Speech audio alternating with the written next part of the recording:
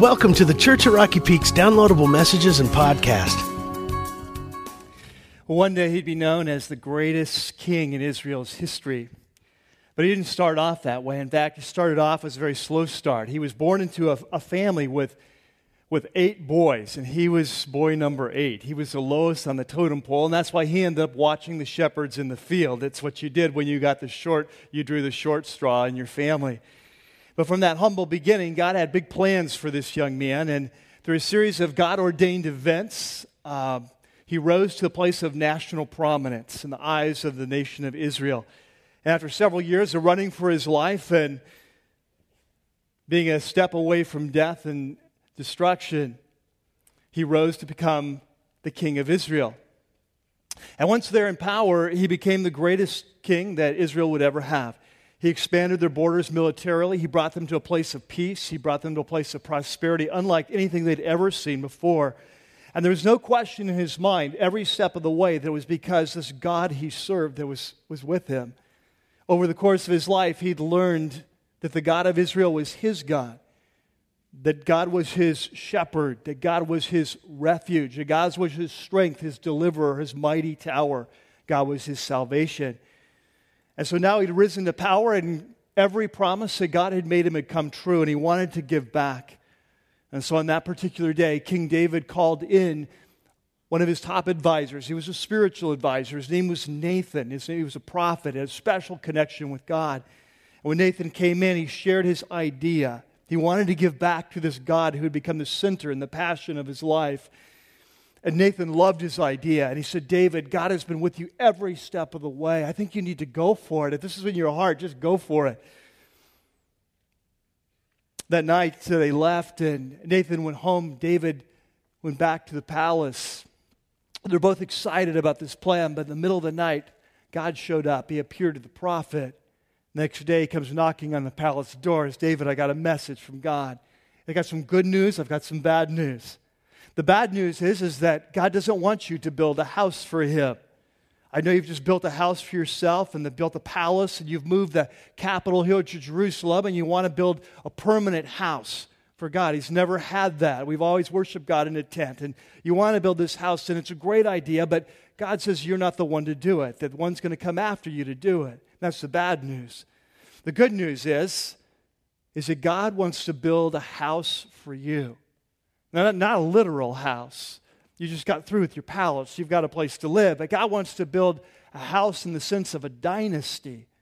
That he wants to create a line of kings that will come from you. That after you die, unlike your predecessor Saul, who died and that was the end of his rule, that from you there would establish a line of rulers. A house of David. David couldn't believe it. God was raising him up from his humble origins, this little podunk town of Bethlehem, and being the youngest of 8 brothers. Who would have thought? And yet now he's become the king of Israel. And on top of that, now God's going to expand it out and create a line of rulers, a dynasty from his house. It's almost too good to be true. And sure enough, God kept his word. And after David got old and his son Solomon rose to the throne, and Solomon led the nation to a time of unprecedented peace, and scholars look back and call it the golden age of Israel. And sure enough, Solomon built the house for God, the temple in Jerusalem. But there was more to the prophecy that day than just Solomon. There was a deeper magic at work. There was a deeper long-term prophecy, because that day when Nathan came to David, he said that one day a ruler would rise that would rule forever. That one day he would have a son who would rise up and his reign would never end. Well, today's Christmas weekend, and I'm so glad you're here to celebrate it with us. And I don't know about you. I know for many people, Christmas can be a tough time. It's a time of loss, a time of sadness, and maybe that's where you are today, and understand that. But I think for a lot of us here, that Christmas is a great time. It's a time you look forward to. You know, I love it every year. The lights come out, you get the Christmas tree. You trim the tree, you see the lights in the neighborhood go up, you start buying your gifts. It's a time for family, it's a time for friends, it's time for fudge and food and all those good things. And it's one of my favorite times of the year. I just love Christmas. But I don't know about you, but it's easy in the midst of the craziness just to forget what it's all about, isn't it? You're so distracted. And I'm not talking about just the basic story of Christmas. You know, babe in the manger, pregnant couple, long trip, dangerous, star in the sky, wise men, shepherds in the fields. I mean, I think we remember that part. We get enough Hallmark cards with the picture on the front, or you come back to Bethlehem. By the way, did you hear last night we had over almost 8,000 people just last night? Amazing. So that brought our total to 17,000 for the week. And so I think it's a record by far. But so all around us, we got nativity scenes, and we got things reminding us of the basic story of Christmas. And even if you're a Christ follower, I think it's possible to miss the significance of this event and what this event means in terms of the cosmic drama that's playing out since the beginning of time in history. And so today what we're going to do is we're going to take a little journey down through history, and we're going to talk about what I'm calling the backstory to Christmas, kind of the story before the story that sets it up. And there in your note sheet, you've got a section called Christmas, the backstory. And I'm sure that some of you know parts of this backstory. Probably for some of us here, it's like, no, we just don't know really any of the backstory, but you can't really understand the significance of Christmas from God's point of view unless you understand the backstory. And so what we're going to do is we're going to take a journey today, and we're going to look through 5 chapters, I'm calling them, in this backstory. 5 chapters that lead up to this event we call Christmas that set it in its context and help us understand what was really going on and what the day is all about. And so if you have your Bible today, we're going to be using it a lot. Now, if you're new to Rocky Peak or you're a visitor, you don't have a Bible, I encourage you to look on with maybe a neighbor, because it's Christmas, they've got to share. Or if you're like, no, I want my own space, I don't want to look on someone else's Bible, that's fine too, because inside of your white message note sheet that I hope you pulled out by now, I've printed all the passages we're going to be looking at today. So if you don't have your Bible, you're in good shape. But if you do have your Bible, you're a regular here at Rocky Peak, you should bring it every week, mark it up. I want you to use your Bible, okay? Don't cheat off the sheet, because it's always better from your own Bible. And you're going to learn more, and you're going to be able to mark it up and so on. So we're going to be using a lot of Bibles. We're going to go through a lot of Scripture going through these 5 backstories, 5 chapters of the backstory. So let's jump in. Number 1, chapter 1 in the backstory, let's call it Eve's story, as in Adam and Eve, okay? So the first chapter of this backstory, we go back to the very beginning of time. First man, first woman, the garden. And if you're new here at Rocky Peak, we've just finished a 5-week series on spiritual warfare. It's called The War, the story behind the story. And in that series, what we learned is that, as strange as it might seem to many of us, kind of our modern mindset, a Western scientific mindset and so on, that as strange as it seems, that Jesus was really clear, the New Testament was really clear, that you and I are caught up in a cosmic battle. It's been going on since the very beginning of time, kind of a war behind the scenes. And that we have an enemy, and that he's brilliant, and he's powerful, and he's strategic, and he's out to destroy our lives, and not just our lives, but the whole race. And so as we go to chapter 1 of the backstory, we pick up with the opening blow, the opening battle in this war. And we're going to be looking at Genesis chapter 3. So let me set the stage. Well, here's the situation. God has created the world. We're not sure how long it's been around at this point. He's created the first man, the first woman. They created this garden. It's an amazing place, and there's no rules. It's like total freedom. They're just having a great time. They've got all the delicious food they need. They've got one another, beautiful relationship. Life is great. No bills to pay. Life is good. And there's just one rule. Total freedom, but one rule, and the one rule is they're not supposed to eat from this particular tree in the middle of the garden. And it's all about choice. You know, as human beings, we have to choose whether we want to be in a relationship with God or not, and so we have to have the ability to choose. And so there's this one tree that God says, you can either trust me and follow me, or you can kind of strike out on your own and disobey me. This is one tree. And so that's the scene. And in the scene, as we look at it, the enemy is going to come to this first man and first woman. And what he's going to say is he's going to say, God has told you that if you eat from this tree, you're going to die. But that is not the truth. The truth is that he's trying to hold you down. He's trying to restrict you. It's not a warning to protect you. He's out to kind of keep you from experiencing life to its fullest, which is still the lie that he uses on us today, right? And so he throws out this lie, and so they have a choice to make. Do they trust this creator who's loved them and provided for them, or do they go with this new enemy? They don't know he's an enemy at this point. And of course, they make the wrong choice. Now, God had said that if the day you eat of it, you'll die. And sure enough, the moment they ate, all the death process kicked in. It wasn't just the physical process of death that kicked in that day, but it was also the spiritual process. I mean, they lost connection with the Creator who'd made them. It was relationally. They lost connection with one another, and the breakdown of relationships we see in our culture today is a result of all of that. They changed. There was in their core character that changed in who they were as people, and there was a fall that took place. And the evil that we experience in our own hearts is kind of normal today. It's like that happened that day. And so this death came in, and so it's the dark day for the planet. It's the day the planet fell. It's the day the race fell. It's why the world is like it is today. And in the midst of that darkness of that day, God comes to the first man and the first woman, and he makes a promise. And his promise is that one day they're going to have a child. And this child is going to be a savior. He's going to be a deliverer. He's going to be like a hero that rises up to restore the universe, the whole cosmos, to the Creator. You see? And so that's what we're going to be looking at. So let's talk about Genesis chapter 3 and verse 14. Genesis chapter 3 and verse 14. So the Lord God said to the serpent, this is the enemy that Jesus talks about in the New Testament, often pictured as a serpent. He says, because you've done this, because you've deceived this first couple and led them to death, cursed are you. You're under a curse. And skip to verse 15. And I will put enmity, a battle, a strife, a war, so to speak. I will create a war between you and the woman, between you, Eve, and the woman, and between your offspring, Eve, your children, and his, between your offspring, Satan's, and hers. And then he makes this prophecy, and here we come, the first promise of Christmas. All right, first prophecy of Christmas, that he will crush your head.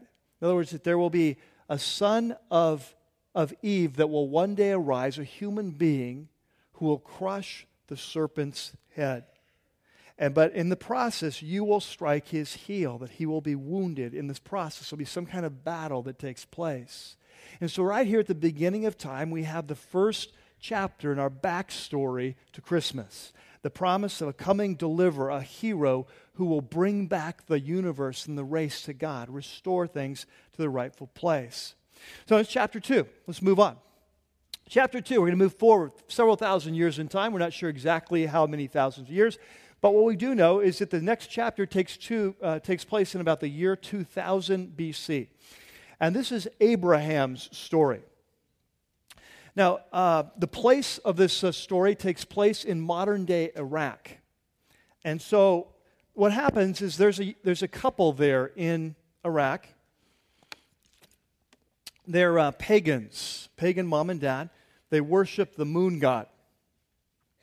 And they live in the town of Ur, the city of Ur. Now, Ur was a big-time city in ancient civilizations.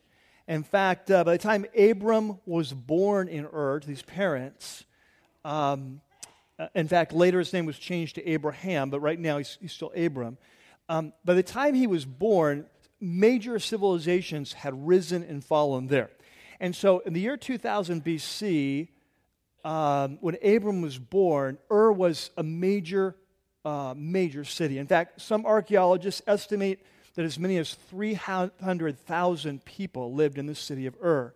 It was located on the river Euphrates, which is still running today. It was about 200 miles south and east of Baghdad. It was a very advanced civilization. They'd already figured out how to do their farming, and so they had irrigation to do their farming.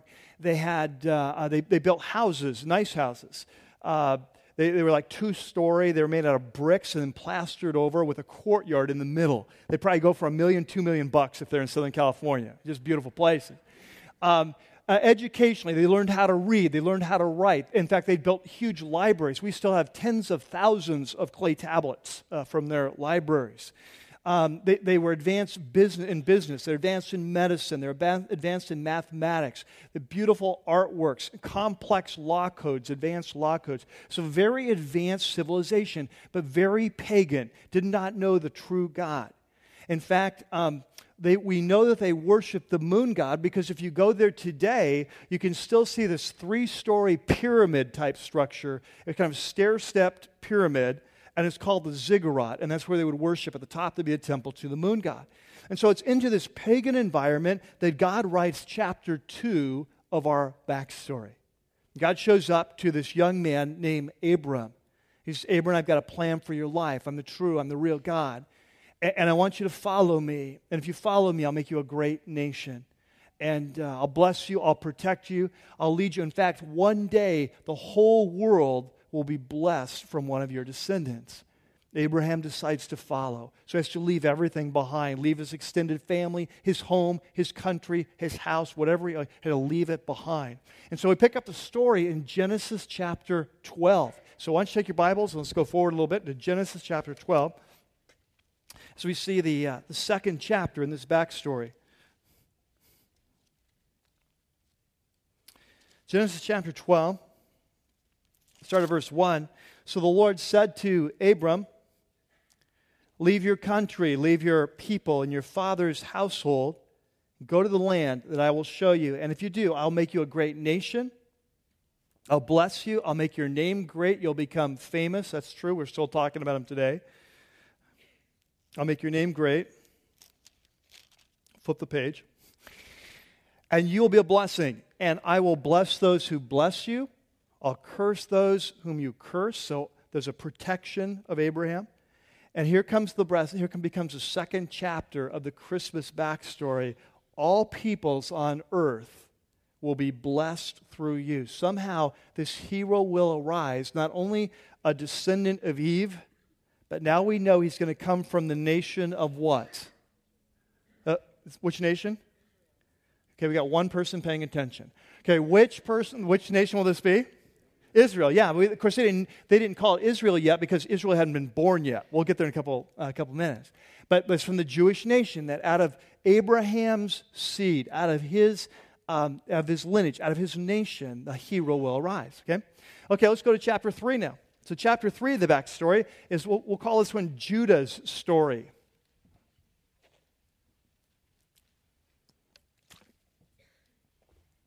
Now we're jumping ahead a couple hundred years.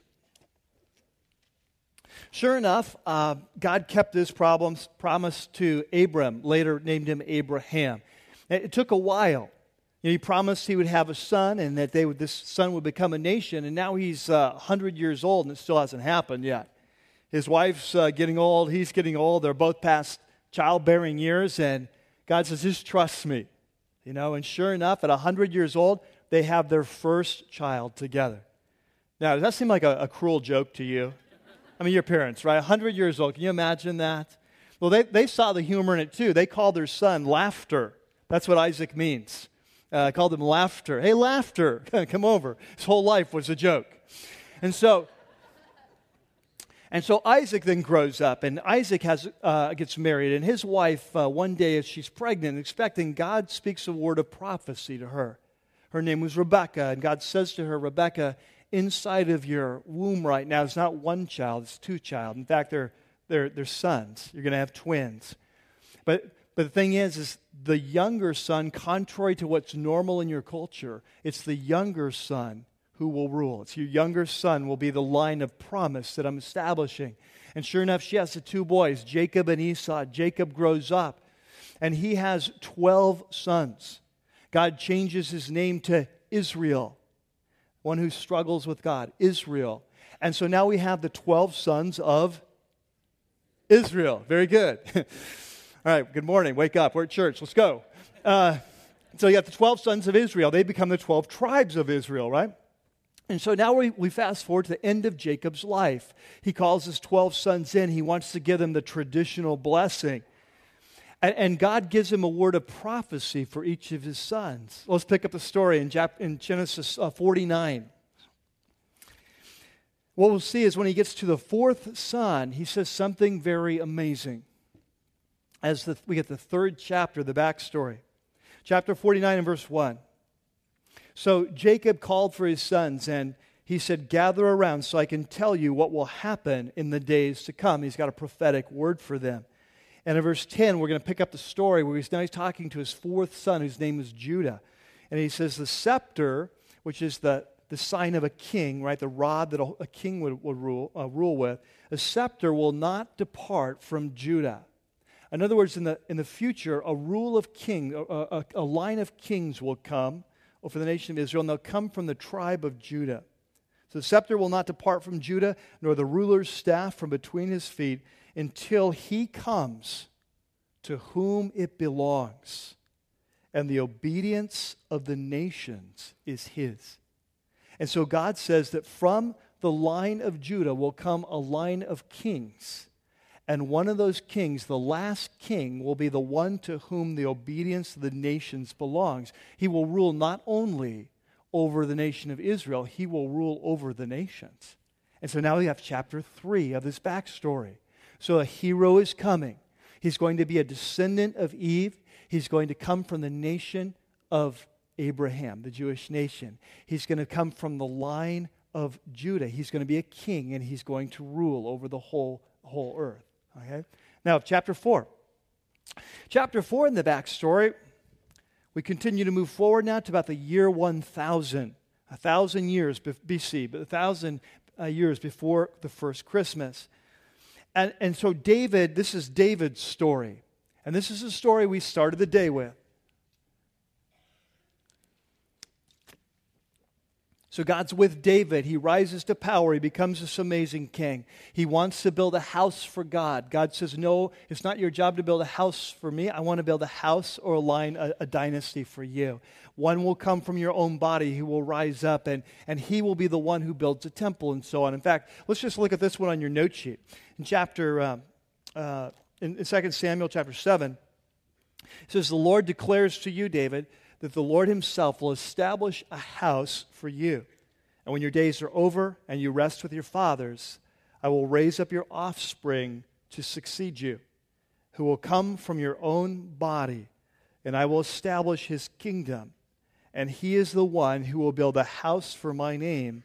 And catch this, I will establish the throne of his kingdom forever. And I'll be a father to him, and he'll be a son to me." And so now we've taken one more step in the backstory. Not only a descendant of Eve, not only a child of Abraham, not only from the line of Judah, but now David was from the line of Judah, but now within the line of Judah, it's going to come from the family of David. So we've had 4 chapters, and there's one last chapter. Chapter 5 is called the prophet's story. Prophets plural, because we're going to be looking at more than one.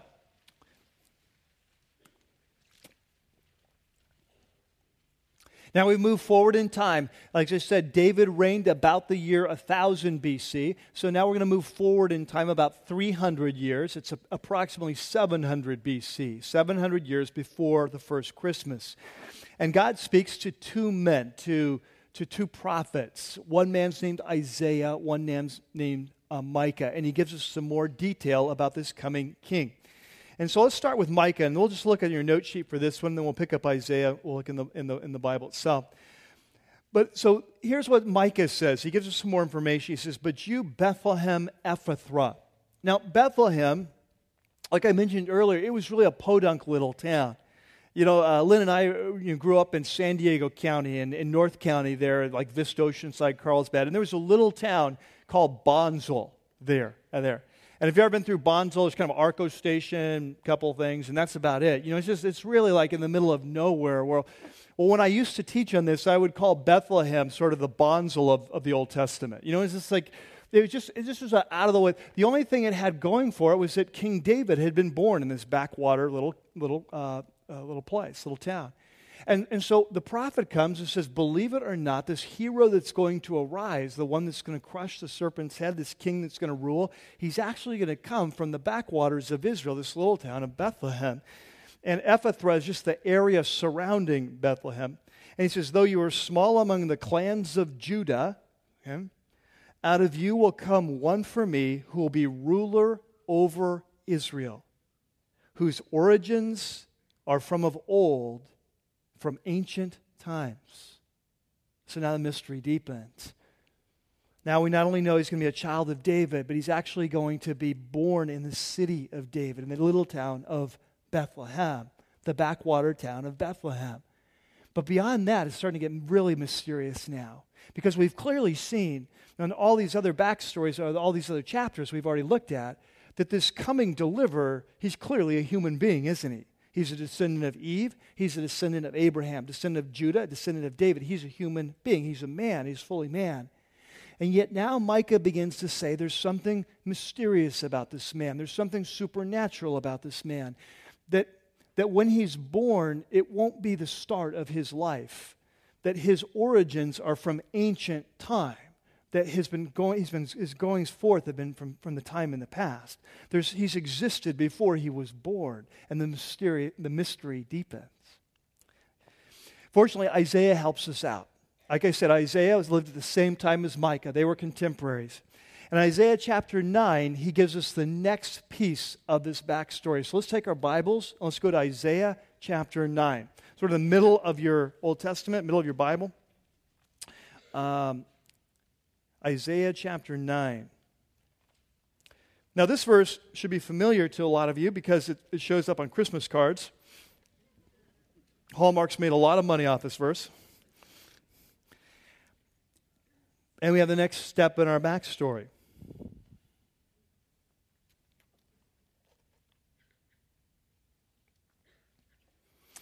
Verse 6, it says, "For to us a child is born, and to us a son is given." This is familiar, right? We've heard of this story. Okay, "For us a child is born, to us a son is given, and the government will be on his shoulders." He'll be a ruler. He'll lead the government. "And he will be called," now look at these names. He's going to be called the Wonderful Counselor. So he's going to be brilliant. He's going to understand how life works when he comes. He's going to be, now catch this. Are you kidding me? What's it say next? He's going to be what? The mighty God. Now, we are way too familiar with this. Can you imagine when this prophecy came? Are you kidding me? This hero that's going to come, he's not only the descendant of Eve and a son of Abraham from the tribe of Judah and the line of David. He's not only fully human, but this hero is going to be in some strange way the mighty God. How does that happen? How can a person be a human being and yet be God? I mean, like the opposite. Like God is, by definition, infinite. And a human being, by definition, is finite.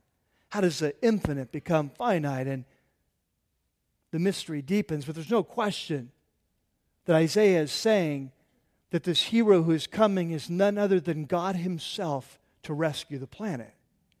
And if there's any question, he goes on, look what he calls him next. He's the everlasting Father. That this child that's born, this son of God, is going to be in some way so closely united with the Father that they're going to be as one. Remember what Jesus would later say, "I and my Father are one." And then he goes on and it says he's going to be the Prince of Peace, the King of Peace. He's going to be the one that ends this cosmic battle once and for all. He's going to bring peace, the battle that started at the garden. And he goes on in verse 7, it says, "Of the increase of his government and of his peace there will be no end. He will reign on David's throne," there we have it again, "over his kingdom. He's establishing it, upholding it with justice and righteousness from that time on and forever. The zeal of the Lord Almighty will accomplish this." So there we have it, the backstory. Now this is what the nation of Israel knew that first Christmas. They knew that God had promised that one day a hero would come. He would be a descendant of Eve. He would rise up to crush the serpent's head, to turn back the hands of time, to reset the break in the universe, to reclaim the cosmos for the Creator. They knew that he would come. He'd be of Eve's line. They knew that he would be from the nation of Israel. That they knew he would be from the tribe of Judah, that he would one day rule the whole world, and he would specifically come from the line of David, and that he would rule in Bethlehem. And this is what they knew. It was common knowledge. This is the backstory to Christmas. And so when the wise men, these Persian astrologers or whoever they were, they came all the way from Persia, maybe 1,000 miles, in search of the king. And they show up and they say, we are looking for the king of the Jews. We followed his star. It got us this far to Jerusalem. We don't know where to go from here. Do you have any suggestions? The spiritual leaders of the day, they didn't have to pause. They didn't have to think. They didn't have to call a council. All they had to do, they look at each other and say, well, that's obvious. It's Bethlehem. It's Bethlehem. And he's the son of David. That's where the king's going to be born. You see, they knew the backstory. What also, I think, helps us understand, now that we reviewed it, is it helps us to see Christmas in context. You know what? See, the thing about Christmas is we often think of it as kind of warm and fuzzy holiday where we drink cider and eat fudge and put up the tree, and the little baby in the manger comes. It's all warm and cuddly, and there's kind of a general good sense of goodwill to men. That's Christmas. God's with us. And now you understand that Christmas is so much more than that. Christmas is the coming of this cosmic hero to crush the serpent's head that's been prophesied throughout time. Chapter after chapter of backstory. That he's come to rescue us. That's the story of Christmas. I mentioned in our last series on spiritual warfare, I often mention this, that Christmas was more like an invasion. It was more like D-Day than it is like Silent Night. There in your note sheet, there's a great quote from Philip Yancey, one of my favorite authors. He wrote a book called The Bible Jesus Read, talking about the Old Testament. And look what he says, from God's viewpoint and from Satan's, Christmas signals far more than the birth of a baby. It was an invasion, the decisive advance, and the great struggle for the cosmos. It's exactly what it was. You see, Christmas is not the end of the story. That's how we often look at Christmas. Like it's Christmas time again, right? It kicks in, what, about October nowadays? You know, a little before Halloween. Next year it's after 4th of July. And so it's like it's Christmas, you know, and it's we go out and we get the tree and we trim the tree and we put the lights on and then Christmas is over and we put it back in the box and you got 2 weeks to get your tree out, take away with the trash people, and it's over. Christmas is over. We think of Christmas as an event kind of frozen in time. It's sort of, it comes, it happens, it's done. But what we see now, we understand, is that Christmas isn't the end of the story. Christmas is the halfway mark in the story. You see, it's just chapter 6 in this long story that God's telling. And in chapter 6, that little baby's going to grow up and he's going to become a man and he's going to start a movement. And guess what he calls his movement? He calls it the kingdom of God. What else would a king call his movement? He launches a movement to reclaim the planet. He draws a line in the sand. He says to us, you're either with me or against me. He said, I've come from my Father with terms of peace. I've come to offer you total amnesty for your rebellion as a race against the King of Kings. And if you will follow me, I will forgive every crime against the King you've ever committed.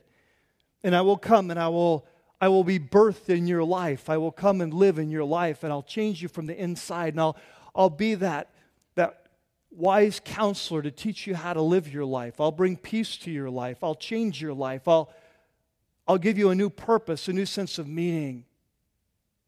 And when you die, you'll spend forever with me. I want you to be a part of my kingdom. And so he gives us this invitation, and yet we have to decide. He says, are you going to stay with me, or are you against me? Are you going to cross the lines in the spiritual war that's gone on since the beginning of time? Are you going to come to experience life as it was meant to be lived, or are you going to continue to live in the land of darkness, the land of death? It's your choice. And so he presents us with a decision. You can't look at the baby without making the decision, try as we might. And so there in your note sheet, there's this last section. It's called Christmas, chapter 7. What's your story? Here's my question for you. What is your story in relationship to Christmas? We've seen the 5 chapters of the backstory. We've seen chapter 6 is a story of Christmas and the life he lived and the death he died and the resurrection he brought. That's chapter 6.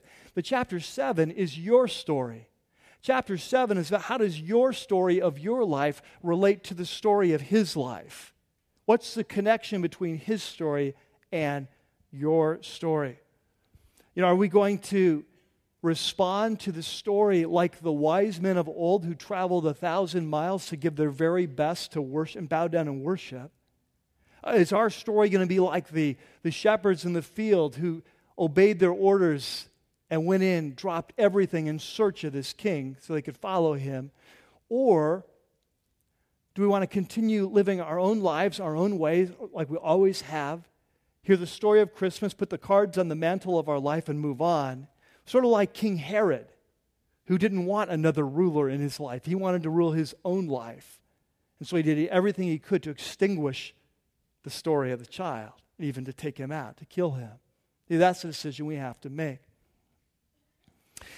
One of the things I'm looking forward to most about this weekend, this Christmas, is just celebrating Christmas with some of you who've come to know Jesus for the very first time this year. There's been so many of you here at this church this year have come to know Jesus, that this year that Christ was born into your life. You had your Christmas early this year. That birth may have happened in January. It could happen in March. For some of you, it was in June. For others, in September. For some of you, it was a couple weeks ago in December when we finished our series on the war. But you came to a certain point in your life where you realized who this baby was, and you gave your life to him. You asked him to come into your life, and he began changing you from the inside out. And for you, this Christmas is unlike any other Christmas. It's like you've come alive, and for the first time, you understand what Christmas is all about. And a couple weeks ago, Lynn and I were over at some friend's house, and there's one couple there. They're a young 20-something couple, probably 23, 24. And we're talking, and this couple, Christy and Michael, this couple have come to know Jesus this year, 2007. And so they were talking about what a year it's been for them. And so here's their story. So about 2 years ago, Christy's mom and dad make their way to the Church of Rocky Peak through a long series of events we don't have time to go into. They both lived a wild and hard life. They're a young 40-something couple. Marriage was in trouble. Life was not going well. Not Christ followers. And somehow God drew them here. And through a long series of events I can't take time to go into, that first of all, the mom came to Jesus and her life was radically changed. And then the dad came to Jesus about 3 weeks later. And so their lives began to shift and change. Now, their daughter wasn't living at home at the time. She was in Oregon going to college. And she heard about this new decision her mom and dad had made, and she's freaking out because she's known some Christians in her life. She didn't really like them. And she's really worried about her mom and dad going off the deep end now, And so she was kind of a new age person, kind of some God out there, some, I don't know, kind of woo-woo thing, I don't know. And some God somewhere, somehow, and I'm not sure, and all paths lead the same place, and we're all in this together, and somehow it's all going to work out. And that was kind of her approach to the whole God thing. And so she wanted nothing to do with this whole Jesus thing, but over the next year and a half, she began to watch God work in her parents' life. And the changes there were not superficial changes. It wasn't like they just started going to church and, okay, we'll start reading the Bible a little bit or something you'd expect. I mean, they're like changing from the inside out. I mean, God had gotten a hold of them. They're becoming new people. There was a new love in their life. There was new tenderness in their life. There was new courage in their life. There was new power in their life. There was new compassion. And she's watching this, and she's watching their marriage be transformed, and she can't believe this thing. And after about a year and a half of watching this, I was like, it was like December a year ago. And Lynn and I, December a year ago, were over at these parents' house, and we met Christy and Michael for the first time. And so they're engaged at this point. And so we meet them, and a couple months later I get a call, and they want to know that they're getting married in March of this year, 2007. Would you do the wedding? And so because of the family connection, I said, okay, yeah, I'll do the wedding. And so we get together to plan the wedding. They said, the one thing you have to understand, we want no God stuff in this wedding. No God stuff. I already knew where Christy's coming from, kind of the New Age thing. Michael had some New Age kind of stuff going on too, but he was also really into science and philosophy and history and stuff like that. He didn't think Christianity was a credible deal, and so he wanted nothing to do either. And so they wanted no God stuff, no Jesus stuff, no Bible stuff, no prayer stuff, nothing, I said, great, I can do that, do a secular wedding. I'll be like the MC. And so we did the wedding, but little known to them, God was working on them behind the scenes. And over the next 3 months, there was a long series of events. I can't go into all the details. But it was on Father's Day of this year. Christy was sitting right down here, and it just got clear to her who Jesus was. And she asked him into her life, and he radically transformed her life overnight. So her husband's very supportive. Michael's very supportive of this. This is your spiritual journey. I've got mine. I'm supportive of you. And so that's great for you. It's not for me. I'm no interest in that, but great for you. But he begins to watch his wife's life change. These same changes start happening just spontaneously in her. No one taught her. No one trained her. It's just God's Spirit creating in her the life that she was meant to be lived. And so over that summer, he began to watch that. And somewhere along the point, he thought, maybe I've shortchanged this Jesus. Maybe I need to investigate him a little bit. Maybe I need to give this whole Jesus story thing a little better look, a second look. I got to tell you, it's always dangerous to give Jesus a fair look, right? That's not even a fair fight. And so he begins to investigate, and he begins to seek if there could be anything to this. On September 10th of this year, Michael, here at a weekend service, he asked Jesus into his life, and his life changed. Okay, so now fast forward, it's December. Now we're about 2 or 3 weeks ago, this story started. I'm sitting with them at their house, and we're talking about Christmas, and Christy sharing, Mike, it's unbelievable. This Christmas is totally different for me. I mean, I've grown up, even though she was Jewish upbringing. She said, I've grown up Jewish, and we didn't sing Christmas carols and stuff, but I was in choir. She has a great voice. I was in choir all those years. We always sing these Christmas carols, and it was just a story to me. It's just the babe in the manger, the pregnant couple, the star, the wise men, cards on the mail. We understand the whole thing. It's just a story. A couple weeks ago, I'm sitting in my exercise class, like a Pilates class, and they put on Christmas music. As we begin to listen, everyone else is just kind of doing their exercises. But it's like the scales came off my eyes, and I realized these songs I've been singing the whole life, it's the backstory of Christmas. They're singing about the one who's changed my life this year. The birth of the baby is the one who was birthed in my life this year and has changed me from the inside out. And she said, Christmas is totally different for me. It's all come alive. It's not an event in the past. It's a story that goes on today in my life. And see, that's chapter 7. See, every one of us has a chapter 7 in our life. How do we respond to the baby? How do we respond to this hero? He doesn't give us a lot of wiggle room. You're either for me or against me. How do you respond to this story? What's your story? Is Christmas just an event to you? The mantle, the cards, the Christmas tree, the manger scene? Or is Christmas a personal event in your life? You've had your Christmas. You've experienced the Son of God being given birth in your life and changing you from the inside out. What's chapter 7 in your life? That's what Christmas is all about. Let's pray together. Lord, this is just an amazing story as we stand back from this book that was written by all these different authors over thousands of years, and yet you watch this supernatural thread of ancient prophecy being fulfilled, the coming of this hero, the descendant of Eve, the son of Abraham, from the tribe of Judah and the line of David, born in Bethlehem. the fully human hero and yet the Son of God, the mighty God, come to rescue us. And God, for many of us, this is the first time we've ever heard that backstory. It's the first time we've ever even seen Christmas in context of what it's all about. God, for some of us here today is the day when for the first time in our life the lights are going on as to who this child is. While our eyes are closed and our heads are bowed, I want to talk to you for just a minute. If you're sitting here today and this is the first time Christmas has really made sense, and there's something within you can't even explain it right now, but God's Spirit is working in your life, and you'll know it because you'll sense a hunger to know this Jesus I've been talking about. You'll sense a hunger in your, I want to be one of those people that have the Son of God given birth in my life. I want to know Him like that. I want a new life. I want my sins and my crimes against the King to be forgiven. I want Him to change me from the inside out. I want a new life. I'm tired of my old life. I want something new. I want to follow Him. If that's you, I want to give you a chance on this Christmas day to open that gift. Because Jesus makes the offer. His offer is this amazing Christmas gift He's pushing across the table to you right now.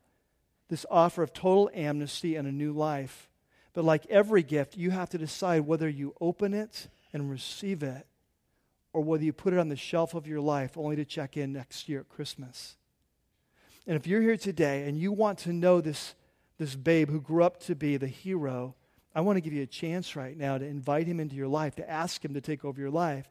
And what I'm going to do is I'm going to pray a very simple prayer. And if this expresses the desire of your heart, you just pray along with me silently, and He will hear you, and He will come in. And so just pray with me. Dear Jesus, thank you for coming to be the long-promised hero. I ask you to come into my life and to be my hero.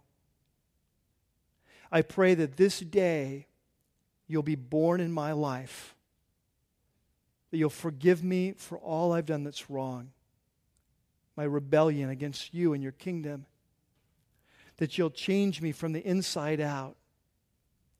You'll give me your Spirit, come and live with me, teach me how to follow you, and you'll save a spot in eternity when my time comes.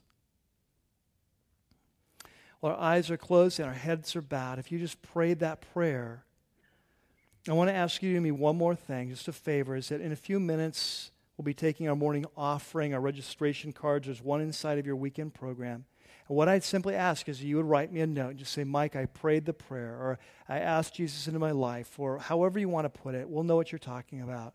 And then this week, we can do a couple things. We'll be praying for you in your new journey with Jesus, but also I'll send you a letter with some practical steps that you can take to start this new relationship. And so even if you're not here from this area, you're in from out of town, you're visiting, this letter will be very helpful to you to help get you started in the right footing. Lord, we come now as your church, the church at Rocky Peak. We thank you for what you're doing here in our church. We thank you for what we've learned today. We thank you most of all for being our hero, the one who has come to fulfill the cosmic drama, to return the universe back to its rightful king and owner. And Lord, we're just thankful that you've called us to do that. And we've come to know you, and you've changed our lives. And this Christmas day, we thank you for that best of all gifts, the gift of your Son.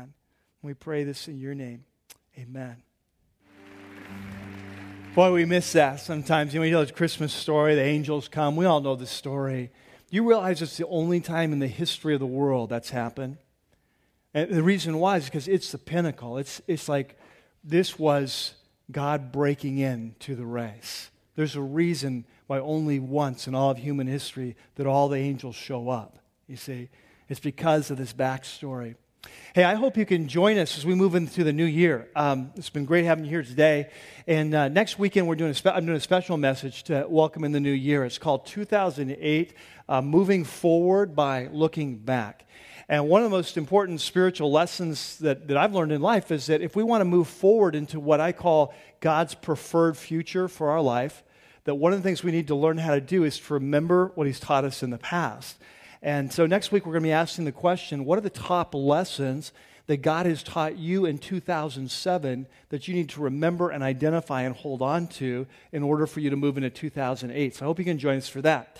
And then the following week, we're kicking off a 4-week series for the new year, for January. It's called Priority One. In fact, in your note sheet, you've got a program, you've got a handout like this. And we're going to spend 4 weeks talking about priorities. You know, I think most of us would agree that getting our priorities straight is probably one of the most important things to living life well. And of all of our priorities, our most important priority is our relationship with God. And while most of us, I think at times we get that, we understand that, or at least at times in our life, it's so easy to get distracted. So we're going to spend 4 weeks and talk about what does it look like to make God priority one. And to get at this, we're going to be looking at the ancient Hebrew prophet Haggai in the Old Testament. And so probably you've never studied a study like this. And it's going to be a great 4 weeks as we talk about what does it look like to make God priority one. So I hope you can join us as we move into the new year and experience all that God has for us. Now may the Lord bless you and may He strengthen you this Christmas season. Whether this is a time of great joy for you or a time of loss, may you find Him to be either your celebration or your comfort in the next couple days especially. May this be the year that you experience Christ as the one who bruises the serpent head in your life and frees you from the control of the enemy who wants to keep you down. May this be the year that you experience Abraham's son, the one who came to bless the whole world. May it be a year where you experience the rule of the King of Judah, the Lion of the tribe of Judah, ruling well in your life. May it be a year that you come to know this God who is not only fully human, but the mighty God. May this be a year where Christ is born in your life in a new and a fresh way, that you may experience Him in the life He came to, not only to be born, but to die to give you. May you come to experience the Christ of Christmas, not just this week, but the Christ of Christmas all year, the Christ who came to live within us. God bless you. Love you. See you next weekend. Well, that's going to do it for this week's message. We hope you've enjoyed it as much as we have putting it together. Please visit us at rockypeak.org, where you can download more messages or have your questions answered. Remember, you can subscribe to our weekly podcast for free by searching for The Church at Rocky Peak from within the music store in your iTunes software. For lead pastor Mike Yearley and everybody up here at the Peak, thanks for listening.